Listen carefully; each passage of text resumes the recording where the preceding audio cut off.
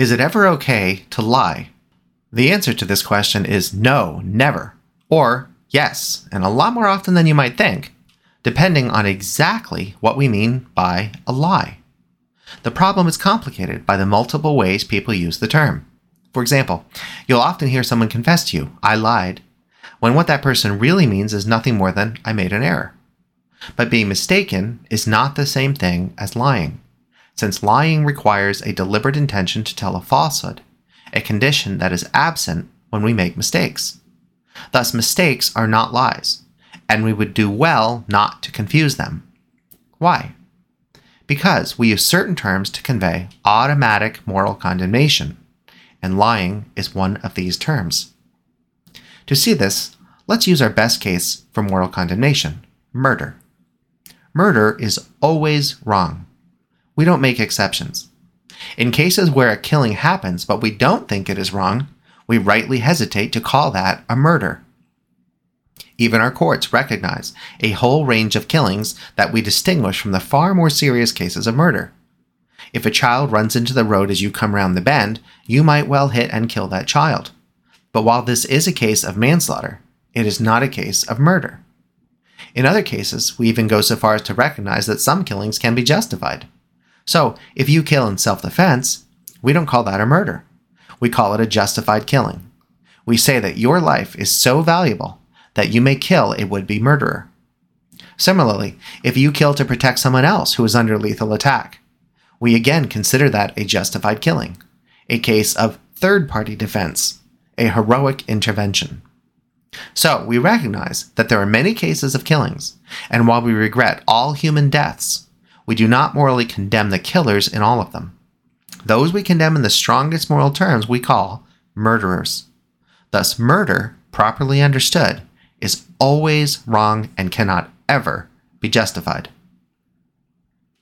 We make a similar distinction in the case of theft. Stealing or thieving is always wrong, because these two terms imply moral condemnation. But there are cases where we recognize that taking what belongs to someone else is not only justified, but even encouraged. Imagine you are a police officer responding to a domestic dispute. You come upon a man in his house, drunk and belligerent with his wife, and you notice that he is cleaning his lawfully owned pistol at the same time. In many jurisdictions within the United States, as a police officer, you are lawfully permitted, at least temporarily, to separate the man from his weapon. Again, in cases of mental illness where guardianship is in place by a probate court, the guardian can legally take over property owned by the subject of the guardianship. This is done for the good of the subject, to protect him from himself and the unscrupulous ways of others that might seek to victimize him. Our probate courts here in the state of Ohio are recognized as the superior guardian of every citizen within the state. They may lawfully and morally intervene in the management of my property, if such need is demonstrated evidentially. Let's shift the context from civil society to the context of war. Killing enemy soldiers in time of war is an act that is morally permissible by our soldiers, however regrettable the loss of life truly is. Similarly, capturing enemy supplies or enemy vehicles is considered a successful military action, rather than a theft against the enemy unit or its government. We do not call such captures thefts. We do not morally condemn them. We praise them. So in both the cases of killing and appropriating property, we recognize a moral distinction between those cases of moral condemnation and those of moral justification. We reserve the terms murder and stealing for those acts that are worthy of moral condemnation. Thus, in the more general cases of killings and takings, we say that murder and theft are always wrong. So it would be curious if there could be lawful and morally justified killings and property seizures, but there could never be any lawful and morally justified falsehoods, wouldn't it? In the case of falsehoods, we would expect to find the same sort of distinction between justified and unjustified actions that we find in the context of killing and property taking. And we do. So let's explore them and their rationale. Let's start with a marital example. Successfully married men and women confide truthfully to one another about nearly everything. They must function as a family unit in their lives, and sowing falsehoods into what the other person believes about the relationship tends to be very damaging in the long run. So we would expect that legitimate falsehoods in marriages should be very few. Many married couples make an exception in the case of spousal gift purchases. If you go to the store to purchase an emerald necklace for your wife, and she asks you where you went on your errand, what are you going to tell her? Well, you're not going to tell her about the gift purchase, are you? It's supposed to be a surprise. It's understood that it must be kept secret. While you may be able to deflect the question to avoid telling a direct falsehood, wives are usually experts at noticing verbal subterfuge. Your best bet is to tell her that you dropped by Home Depot to look for a replacement grill grate, something she will immediately believe when you add that you hadn't found the one you were looking for. But you just deliberately told your wife a falsehood. Is this a lie? Let's consider another example to add to the complexity of the problem. Let's suppose that the next weekend you and your wife attend the theater to watch a performance of Julius Caesar by Shakespeare. While there, you are surprised when someone 3 rows in front of you jumps to his feet, enraged at the actors on the stage. He shouts that this impostor is not Julius Caesar, and such lies should not be acceptable in a civilized society. How would you respond to this fellow? I'll bet you'd think that someone needs to get in here and take him away for a psychological evaluation, right? But he's not mistaken about the underlying fact, is he? That actor is not Julius Caesar, yet he just said that he was. That's a deliberate falsehood. But do you think that the actors are telling lies? Do we morally condemn them? Let's add one final example to add yet another dimension to the complexity of this issue. Let's suppose that in your job, you work for the Drug Enforcement Agency, the DEA, in support of undercover operations.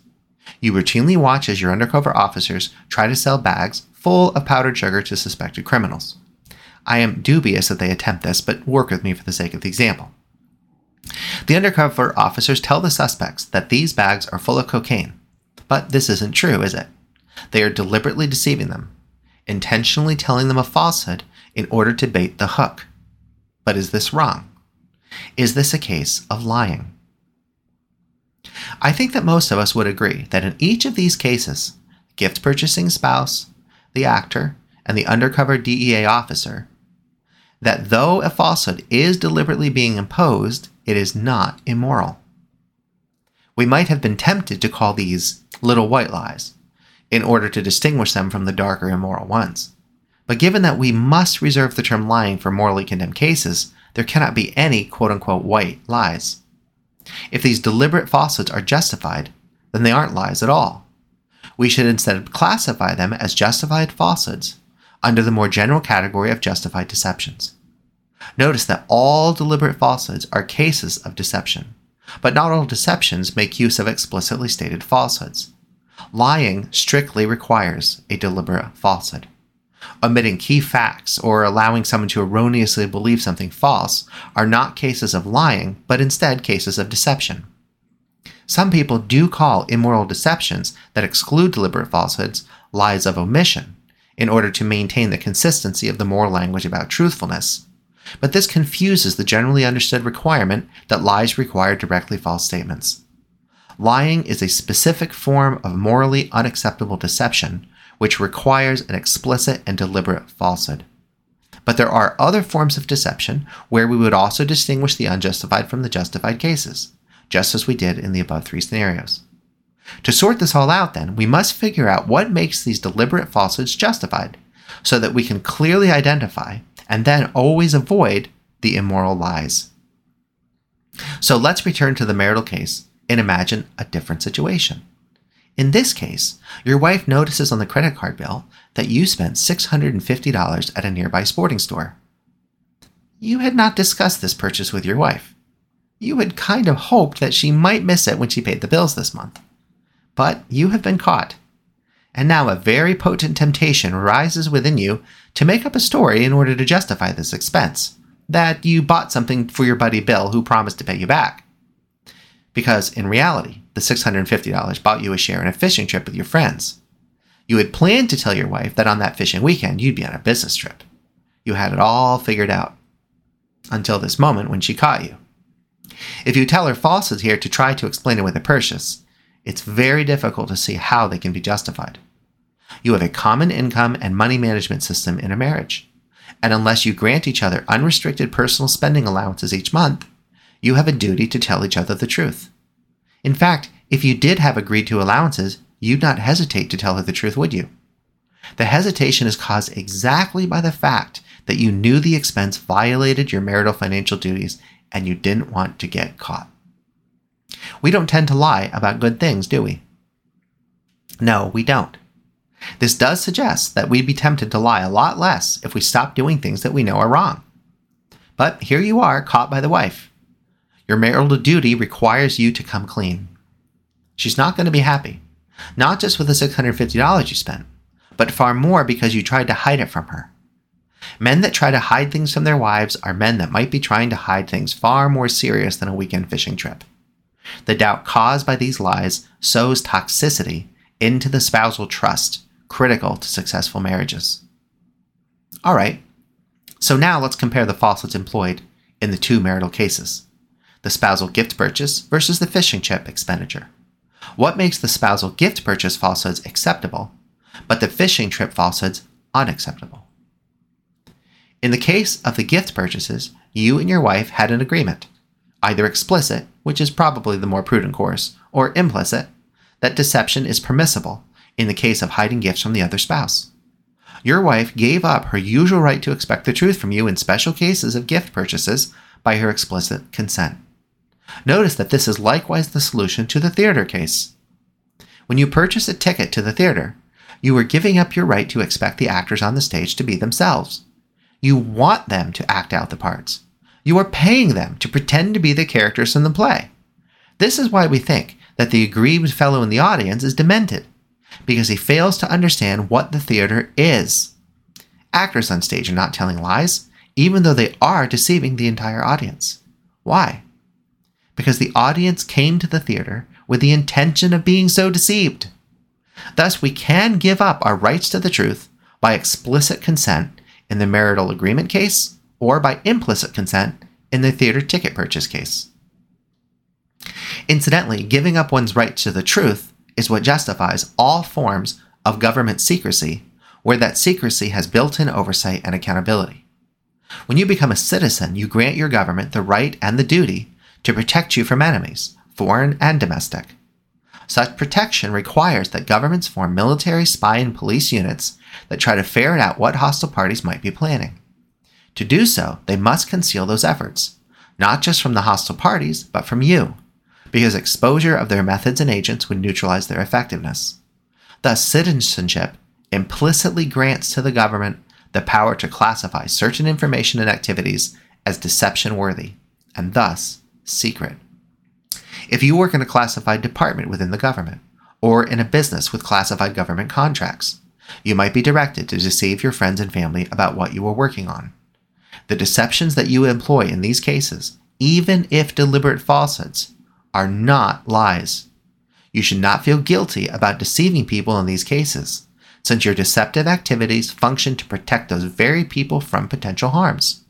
And protection from harm is a fundamental reason we are citizens. Thus, your friends and family already implicitly granted you the authority not to tell them the truth, to deceive them, to directly state falsehoods to them about your classified work.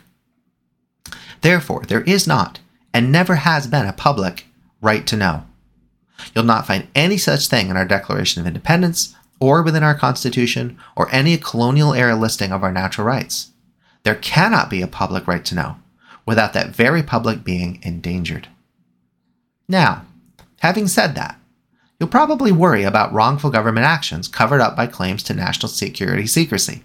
And you'd be right to worry about this, because we've seen far too many cases of this in the past 100 years. Notice in the last paragraph that I said that government secrecy is justified where that secrecy has built-in oversight and accountability. Though the public does not have any general right to know, all actions within a republic devoted to the protection of individual liberty and the common good must be accountable to other parts of the republic. Thus, to use an American example, if the CIA is running a top-secret operation in a foreign country, there is accountability, not directly and publicly to the citizens, but instead to their elected representatives. First, the CIA is answerable to the president and his office, because that agency is an agency that acts, in other words, executes action. Thus, the CIA falls within the executive branch. But since our republic is built upon separate but balancing powers, the funding for the CIA is authorized by acts of Congress, the legislative branch. Thus, Congress also has the right of oversight over what the CIA is doing. But that oversight must safeguard the secrets. To achieve both the required secrecy as well as the required oversight and accountability, the House of Representatives and the Senate have special committees that govern intelligence operations. The members of the House committees are rightly required to take a special oath of secrecy so that what they are evaluating will not be revealed to the public. Leaking classified information for political purposes is highly problematic and erodes the confidence that the public places in its government. Similarly, using classification to hide or disguise executive or any other branch misdeeds is terribly worrisome for a constitutional republic's success. Notice that the executive branch includes all the various policing agencies, such as the DEA, the IRS, and the FBI, the foreign intelligence services, such as the CIA and the NSA, as well as all the military branches. When agencies such as these tell falsehoods to cover up their misdeeds, these falsehoods are lies, because the citizens or their elected representatives have a right to the truth in any case where a government official employs his powers beyond right. Okay, so we now have a pretty rich understanding of cases where we do and where we do not consent to give up our right to the truth. In our marriages, we have a deep expectation of spousal truth-telling. In entertainment, we have a broad expectation that acting is not truth-telling. In our government, we hope that our government officers and elected officials would safeguard the public by the proper use of secrecy. In each of these cases, we have either explicitly or implicitly given up our rights to the truth. But before moving on to the final case of the undercover DEA officers, let me address one corollary marital case. Many married couples believe that they are entitled to cover up for their partner in cases where private information that belongs to the couple is being sought by an outside party. Precisely because the information in question falls within marital privacy, the couple is justified in deceiving external inquirers. You can see the parallel to national secrecy here. All right, let's now turn to the DEA officer case, because it does not seem to fall under the rule of consent to be deceived. The suspected criminals will insist that they never consented to be tricked into purchasing fake bags of cocaine. So how can undercover operations of this kind be justified? Or are the officers in question lying through their teeth? Let's go back to the cases of justified killings and look more closely at self-defense. What justifies you in killing your attacker in these cases? How do you suddenly acquire an authority that you would not normally possess, the authority to take a human life? Well, we'd probably insist that if this criminal had not launched an attack on you, then you'd not have acquired that authority, and you'd be right. So what is it in launching attacks that changes the equation? In normal society, we share an expectation of peaceful relations, that I should behave toward you as I wish to be treated, and vice versa. The reciprocal morality of the Golden Rule is the foundation for all successful civilizations. But when someone launches a personal assault and so violates that common rule, they place themselves outside its expected protections. The philosopher John Locke called this the doctrine of rights forfeiture. Thus, when the criminal assaulted you, he denied you your expected treatment and violated your fundamental rights to life, liberty, and the preservation of your property of person and things.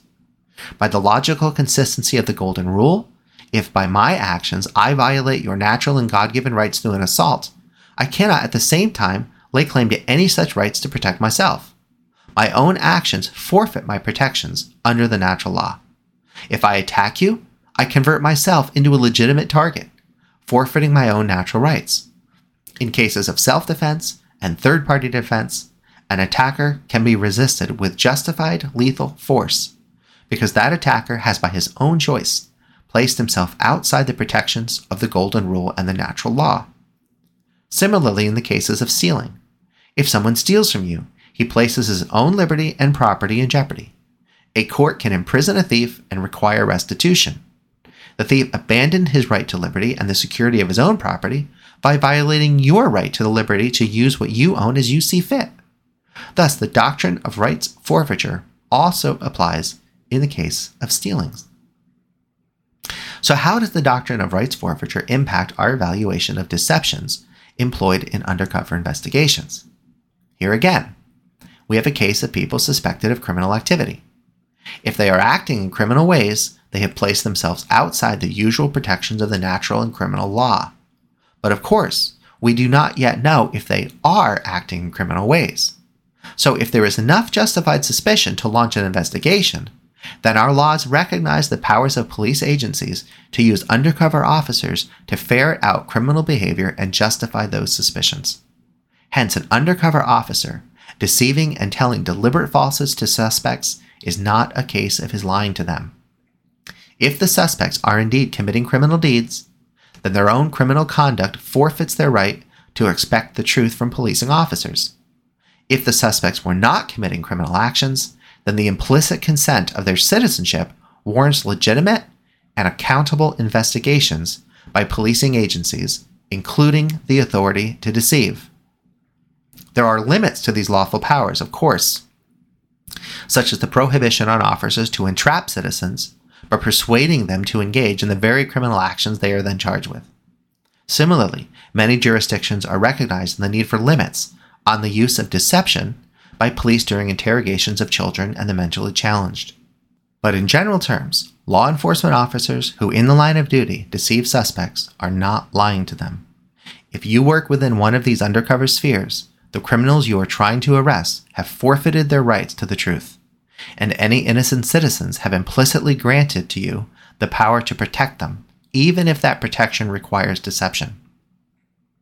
In summary, then, we should tell the truth in cases where people have a rightful expectation to the truth. Deliberately telling falsehoods in these cases is immoral and captures what we mean when we prohibit lying.